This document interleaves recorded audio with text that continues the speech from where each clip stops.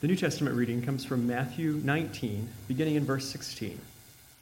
And behold, a man came to him, saying, Teacher, what good deed must I do to have eternal life? And he said to him, Why do you ask me about what is good? There is only one who is good. If you would enter eternal life, keep the commandments. He said to him, Which ones? And Jesus said, You shall not murder, you shall not commit adultery, you shall not steal, you shall not bear false witness. Honor your father and your mother, and you shall love your neighbor as yourself. The young man said to him, All these I have kept. What do I still lack? Jesus said to him, If you would be perfect, go sell what you possess and give to the poor, and you will have treasure in heaven. And come, follow me.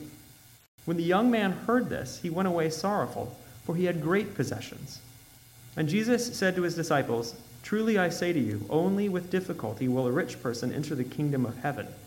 Again I tell you, it is easier for a camel to go through the eye of a needle than for a rich person to enter the kingdom of God. When the disciples heard this, they were greatly astonished, saying, Who then can be saved? But Jesus looked at them and said, With man it is impossible, but with God all things are possible. Then Peter said in reply, See, we have left everything and followed you. What then will we have? Jesus said to them, Truly I say to you, in the new world, when the Son of Man will sit on his glorious throne, you who have followed me will also sit on 12 thrones, judging the 12 tribes of Israel. And everyone who has left houses or brothers or sisters, or father or mother, or children or lands, for my sake, will receive 100-fold and will inherit eternal life. But many who are first will be last, and the last first. The word of the Lord. Thanks be to God.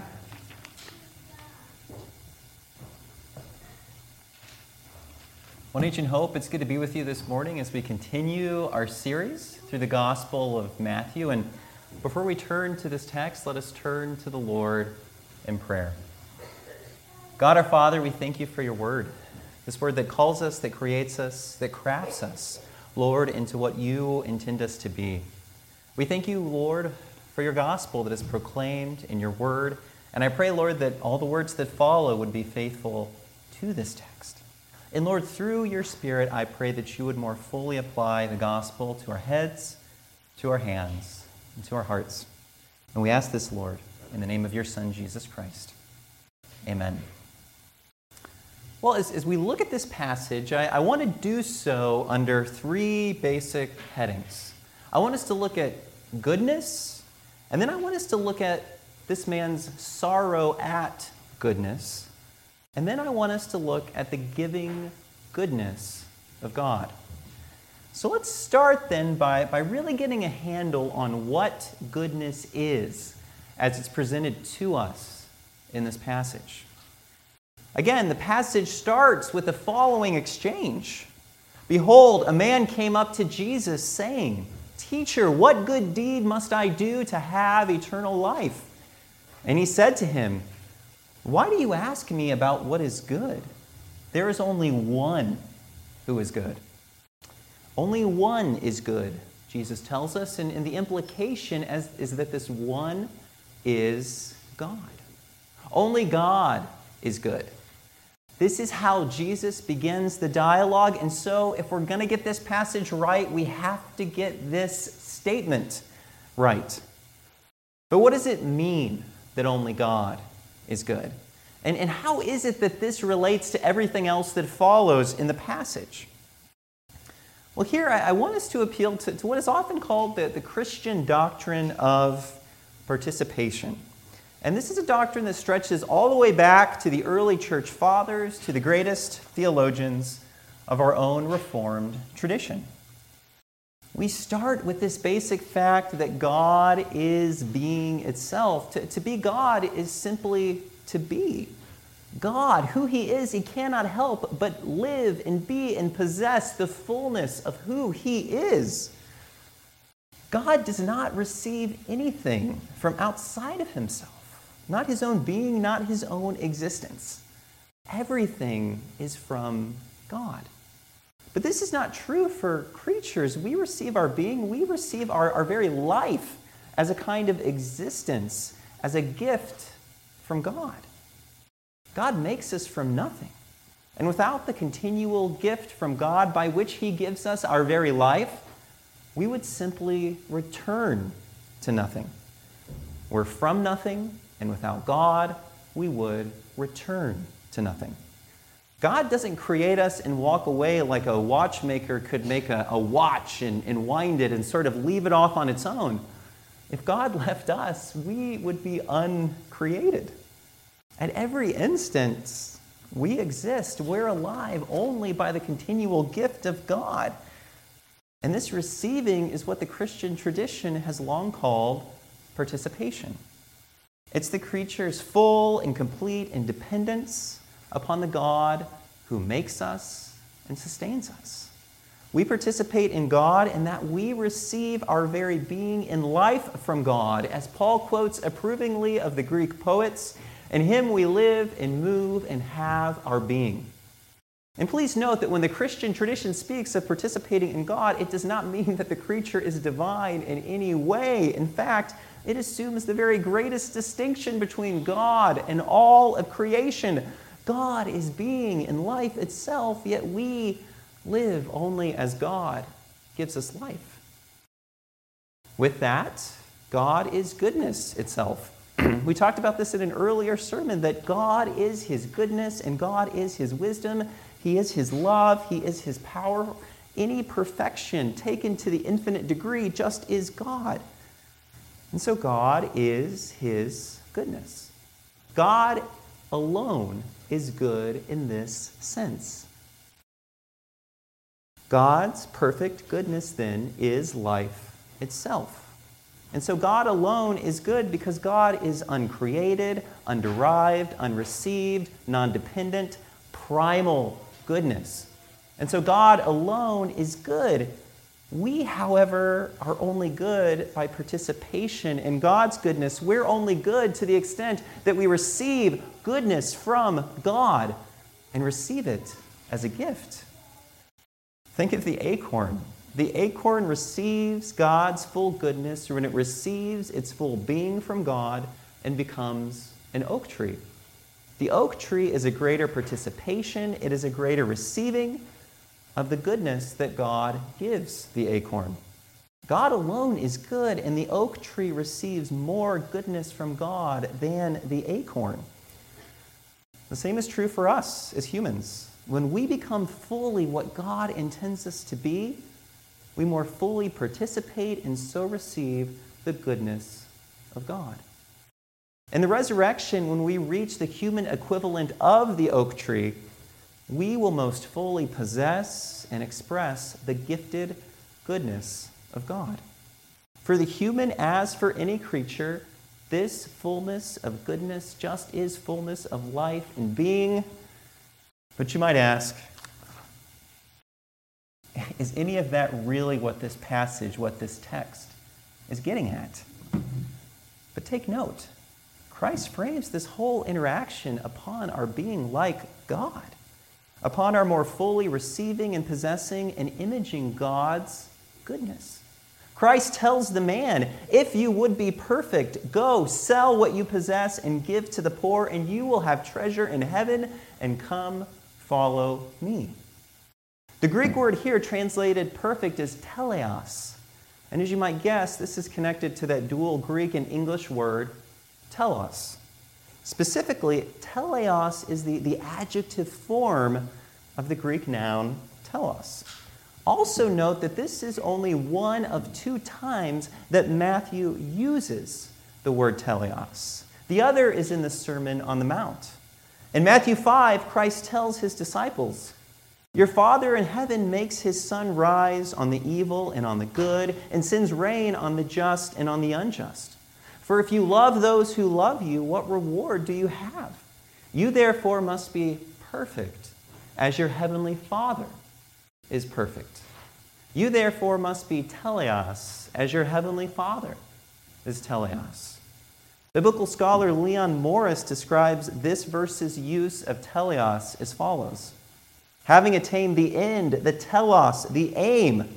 If anything has fully attained that for which it was designed, it is perfect. Or the theologian Ephraim Radner writes this about this passage. He tells us that Jesus is calling us to perfected completeness. To borrow again the classical example, the teleos acorn just is the oak tree. Christ is calling us to be full, to be complete, to be whole, to be flourishing. He's calling the human to the goodness and fullness of life, wherein we receive an image and reflect the fullness of life that is God Himself. And interestingly, Jesus frames this command to be like God in the very categories of creation. God makes the sun rise and the rain fall on those who both love Him and reject Him. God lovingly creates and sustains all those who exist. God loves all of His creation. He's the one who at every instant keeps it alive by His pure gift. And we are to be perfect in this way. We are to be good in a way that reflects God. But think about God's goodness. The one who is alone good shows us His goodness through giving. God gives the creature, God gives all of us our very life. God gives food and rain and all the other good things in creation. God, His goodness is a goodness that gives. It overflows, it spills over in fullness, it splashes abundant life onto what would otherwise be a desert of nothingness. In the Sermon on the Mount, we receive and possess the goodness, this goodness, by loving those who love us and hate us, just as does God. In Matthew 19, the rich young man is called to be teleos, perfect, whole, complete, flourishing, good, as God is all these things. And he's to do so by selling all that he has and giving it to the poor. He's called to receive the goodness of the giving God by giving as God gives. None is good but God alone. God's goodness is the only true goodness that there is. All other goodness, the goodness of creatures like us, is simply a goodness that is received from God. And that means we are only good to the extent that our goodness is derived and received from God Himself. To be like God, then, you must give like God. There's no other goodness that exists for the human. Again, there is only one that's good. What does that mean for this story, for this passage, for this account of the rich young man? Well, this brings us to our second point: sorrow at goodness. We should begin by saying sorrow itself is a natural consequence and result of the unnaturalness of sin. Christian sorrow flows naturally from the unnaturalness of the present world. But all proper Christian sorrow, sorrow for the right reasons, will one day pass away when Christ returns and sets all things right. This is not to dismiss or to take our sorrow lightly. Quite the contrary, this is to validate Christian sorrow. Proper Christian sorrow is a sorrow for all the ways that we in this world have departed from God's goodness. And so proper Christian sorrow will cease when Christ returns and when Christ restores all things. And to say that Christ will heal all sorrows is to say that our sorrows are true and proper sorrows. A doctor can only heal a true and real sickness. A doctor can't heal a sickness that we only imagine ourselves to have. The same is true for God in His healing of our sorrows. But in Christ's interaction with this rich young man, we find an improper sorrow. It's a sorrow that refuses to be healed by the goodness of God, and so it is a false sorrow. Jesus tells the rich young man, if you would enter life, keep the commandments. In response, the man, he wants more specificity. He asks Jesus, what particular commandments does Jesus have in mind? And so Jesus replies, you shall not murder, you shall not commit adultery, you shall not steal, You shall not bear false witness, honor your father and mother, and you shall love your neighbor as yourself. The man appears confident that he has kept all of these, but he's left wondering, what is it that I still lack? And so note something here. He identifies a lack. He knows something is not right. He knows somehow eternal life is not connected or lined up with the way that he is going about fulfilling these commandments. He knows there's a disconnect. All of these I have kept. What do I still lack? This should surprise us, because on the face of it, this man has everything. He appears to lack nothing. He's respected by society. He's wealthy and well-established. He has all of the things by which we expect a person to flourish, to be happy, to be whole, to be complete. And still, he asks, what do I still lack? St. Augustine is helpful here. He lays out a spectrum that goes from the highest human happiness to the deepest human sorrow. Augustine tells us that the happiest are those people who desire rightly and they have fully what they desire. This fullest human happiness is experienced by the saints in the resurrection, the ones who desire God above all else, and they enjoy God to the fullest human capacity. The second happiest are those who desire rightly, but only have in part what they rightly desire. This is the happiness of the saints in this life. We desire God, but we're still awaiting the restoration of all things, including ourselves. And so now we can only enjoy God in part. The third level, which is an existential sorrow and sadness, are those who desire wrongly, and they don't have what they wrongly desire. These are the people who desire some good thing in creation with a love that is only meant for God, yet they don't have that thing. A trap that we can all fall into. The fourth level are those who are saddest of all. They are those who desire wrongly, and they have the very thing that they wrongly desire. They desire some lesser good in creation more than God, and they have that thing. This rich young man is at the fourth level.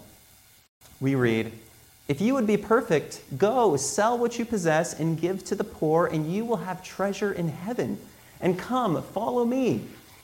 When the young man heard this, he went away sorrowful, for he had great possessions. The emphasis here is not so much on the man's possessions as much as the fact that this man desired and loved these possessions more than eternal life. As Jesus, God the Son, says to God the Father in John 17, "This is eternal life, that they know you, the only true God, and Jesus Christ, whom you have sent." To know and love and enjoy the one true God, the one true goodness, this is eternal life, this is flourishing, this is what we can now taste in part, and one day will taste in full. Yet this man loves and desires riches more than God. If you would be perfect, if you would be whole, if you would flourish, if you would come into full human fruition, then sell all that you have, give it to the poor, and follow me. Then you would be teleos as God is teleos. Then you would be receiving and imaging God's own goodness. As commentators point out, Jesus cites here only from the second table of the Ten Commandments, those commands that structure our life within the community, those commands that teach us how to love our neighbor as ourselves. And so accordingly, as readers, we're forced to ask, what about the first four commandments? Those commands that teach us to love God with all of our heart, soul, mind, and strength. Well, these commands are wrapped up in Christ's command to sell all of your possessions, and most importantly, to follow me. To follow Christ is to begin to taste eternal life. In Augustine's framework, it is to desire rightly and in part to begin to possess what you rightly desire. Christ here exposes this man's ultimate and deepest desire and love. Christ presents him with eternal life, the one thing that he should desire above all else, but the rich man rejects it. He loves the lesser good of wealth more than the greatest good of God. He turns away from the one who is alone good, from the one from whom all lesser goods receive their good. He's like a man who, instead of dwelling in a beautiful landscape, instead tries to vacation on a picture of landscape. He's like a man who sets up a tent on a photograph of some wonderful waterfall or some vibrant valley.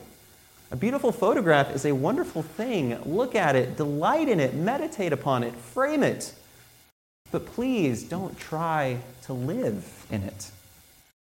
This, of course, would be ridiculous. But this is what all of us do when we turn from God's goodness to the derived goodness of creation.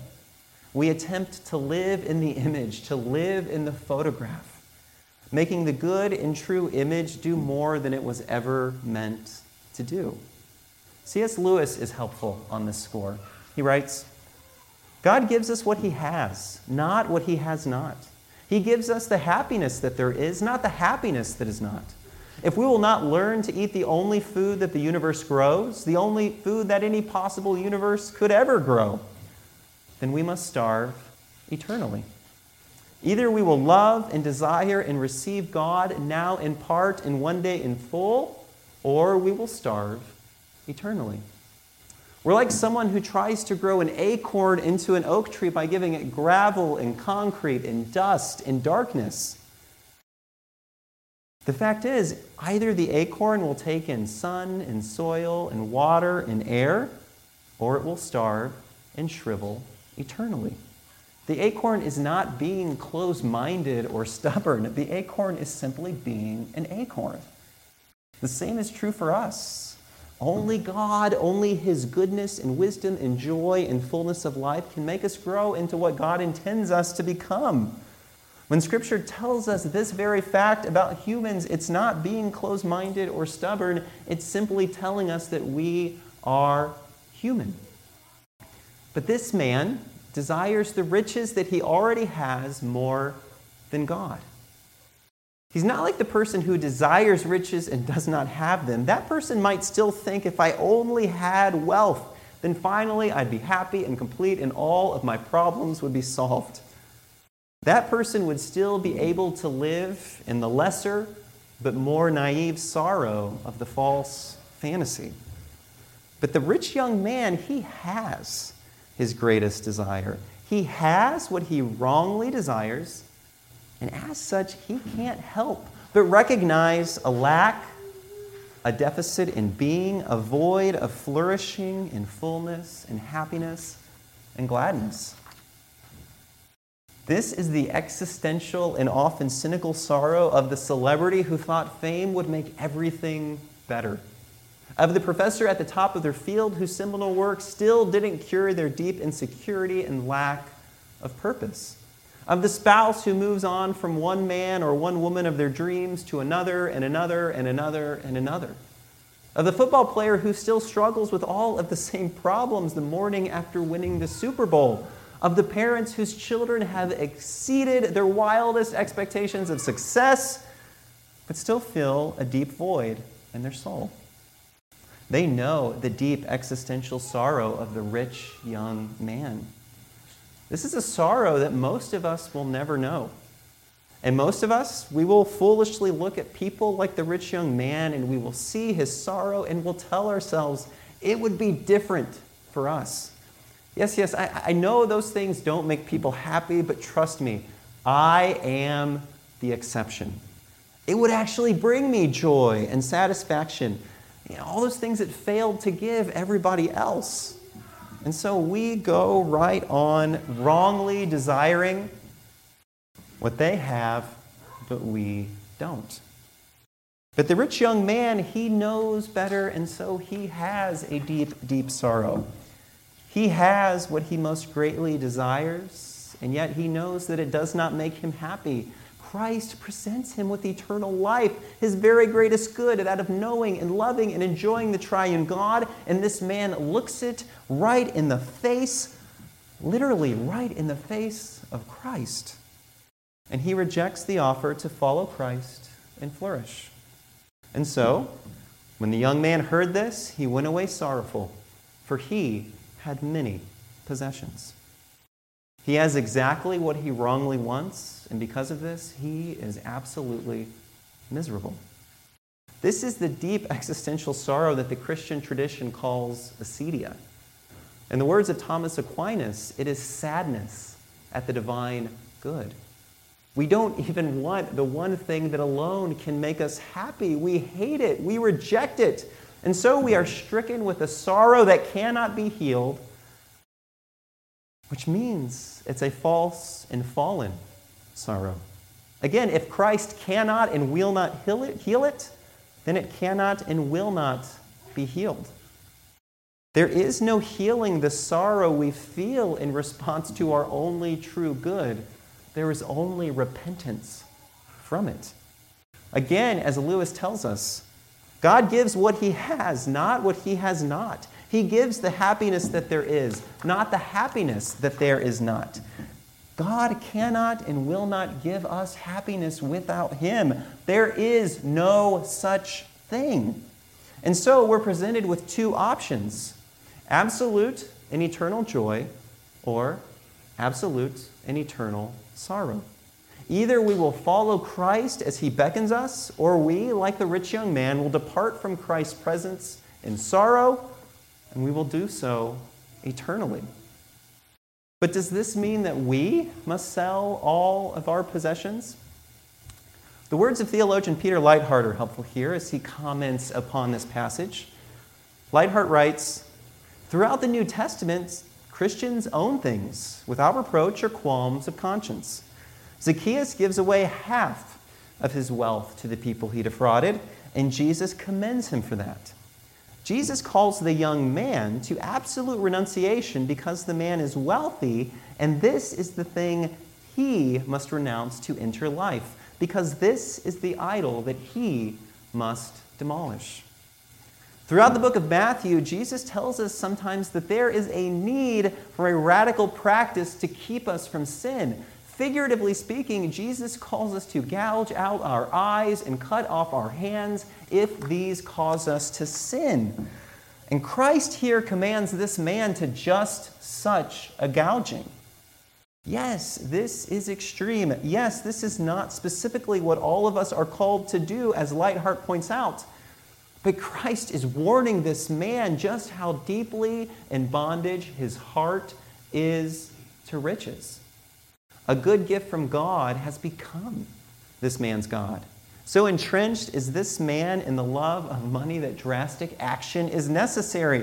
Go and sell all that you have. Wake up and realize that your riches have made you wretched. And so, Christ is also calling us to search our own hearts and ask what drastic practices we might need. What forms of radical gouging we must perform to amputate some idol from our own heart. Consider an example of one such radical practice. The writer and professor Jeffrey Bilbrough, he recently penned a wonderful article entitled, "Why I Am Not Going to Buy a Smartphone." Bilbrough, he doesn't mean to condemn those with smartphones. Far from it. He's not attempting to present himself as wiser or nobler, far from it. Rather, the whole essay is about how he doesn't trust himself. He writes, "First, not owning a smartphone doesn't make me more virtuous. The truth, in fact, lies in the opposite direction. I don't own a smartphone because I know that I lack the virtues needed to use it well." This is not a rejection of technology for Bilbrough. He points out that he actually has a Twitter account. Instead, he doesn't trust what a smartphone would do to him. The constant capability to check any and all websites, to buy things at any time, to be able to check out of any uneventful situation and escape into the screen. It's all just too much temptation for him. He's not going to buy a smartphone, not because he thinks more of himself, but because he thinks less of himself. He does point out that this can feel like pushing against the inevitable. He points out that we actually often need smartphones to access menus, to get taxis, even to gain entrance to some buildings. But he argues that it doesn't mean that it is inevitable. It can be different. You just have to be extremely intentional about it. And this is a good word for all of us. What brings us temptation? What puts temptation in our life that we assume is inevitable, but really isn't? Really think about that. And answering this question requires the practice of intentionality, of thinking through our daily routines and taking absolutely nothing for granted. But at the same time, let us not move on too quickly from wealth. Let us not stop asking ourselves, how might God be calling me to be more generous with my resources? Wealth can work a deadening effect on the soul. We can come to look at it as our ultimate security and comfort and hope and goal and glory. Wealth has a special and insidious ability to replace God in our hearts as few other things can. And we need to be wary of this. We need to always recognize that we are all greedier than we think that we are. Christ himself warns against this danger. It is easier for a camel to go through the eye of a needle than for a rich man to enter the kingdom of God. As Peter Leithart points out, Jesus here uses the imagery of the largest Palestinian animal, the camel, going through the smallest opening, the eye of a needle. The point here, as Jesus tells us, is that with man it is impossible, but with God all things are possible. And this brings us to our third and final point, the giving goodness of God. Recall that God alone is good, God alone is true and underived, uncreated, primal, self-existing goodness. All other goodness is only and ever from him. It's received from the creature, to the creature from God as a gift. God's giving is a giving goodness. And we are to be teleos as God is teleos. Just as God gives the good gifts of creation and sun and rain to all, so too are we to give graciously, both to those who love us and to those who hate us. Again, God's goodness is the only kind of goodness there is. And so if we are to receive an image and reflect and participate in his goodness, we must give. There is no non-giving goodness. There is no non-giving goodness. No such thing exists. God gives all of himself to us. God is pure in full act. God acts with all of himself in all that he does. God is a rushing river of life. God is a consuming fire of fullness. God is always and only himself, all of himself, and he gives himself to us as such. The rich young man is called to image God by quite literally giving all that he has, all of his possessions. God gives himself, all of himself, in all that he does. This man, in imaging God, is quite literally called to give all that he owns. And in fact, he is called to love God with all of his heart, soul, mind, and strength, and his neighbor as himself. And this man cannot do it.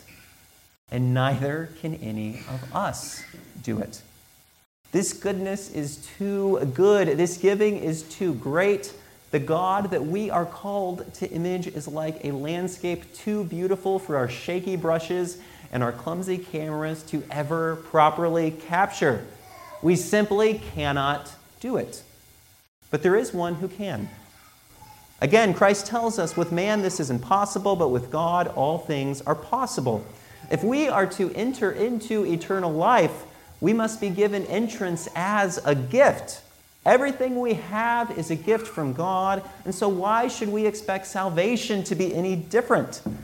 God requires humans to give all of themselves to him and to their neighbor.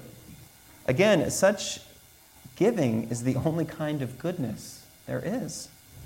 Yet because of sin, because of all the ways that we love the lesser goods in creation, because of our worship of wealth, or romance, or professional success, or Ivy League children, or any number of good gifts that we love as only God should be loved, we cannot give ourselves as we ought. But in Christ Jesus, God the Son became human and did just this in our place. In Christ's human nature, Christ imaged God in the fullest way that a human life can image God. Christ is the perfect human picture of giving goodness that is the very being of God. In Christ, God gave the perfect human life to himself for us. Christ is God's gift to God on our behalf. And so, yes, it's impossible for us, weakened by sin, we cannot give like this. But Christ has given himself fully and completely in our place. And he invites us to make him our own gift to God. He invites us to take him as our own sacrifice to God. We simply take the gift, we must simply take it, the gift that is Christ, and give it to God on our behalf. Christ is God's great gift to us that we are graciously invited to give back to God. As the medieval theologian Anselm of Canterbury writes, "What indeed can be conceived of more merciful than that God the Father should say to a sinner, 'Take my only begotten Son and give him on your behalf,' and that the Son himself should say, 'Take me and redeem yourself.'"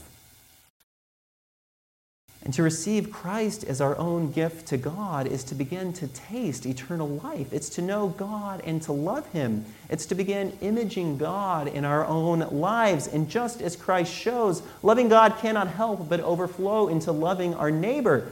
There is no goodness without generosity, because there is no goodness that is not either God or from God. And so we must make certain that we as Christians are a generous people. Ask yourself this week, how might you be especially generous with your money, your time, your influence, your skills, your competencies, your food, your plans, your ambitions? Again, there is no such thing as a goodness that does not give. It simply doesn't exist. If you would be perfect, go, sell what you possess and give to the poor, and you will have treasure in heaven, and come, follow me. Christ here is not calling us to do anything that he has not already done in full on our behalf. Let us pray. God our Father, we thank you for who you are. We thank you for all that you've given to us. We thank you that all is gift, from our creation to our salvation in Christ. We pray, Lord, you would help us to receive the gift of Christ ever more fully. In Christ's name we pray. Amen.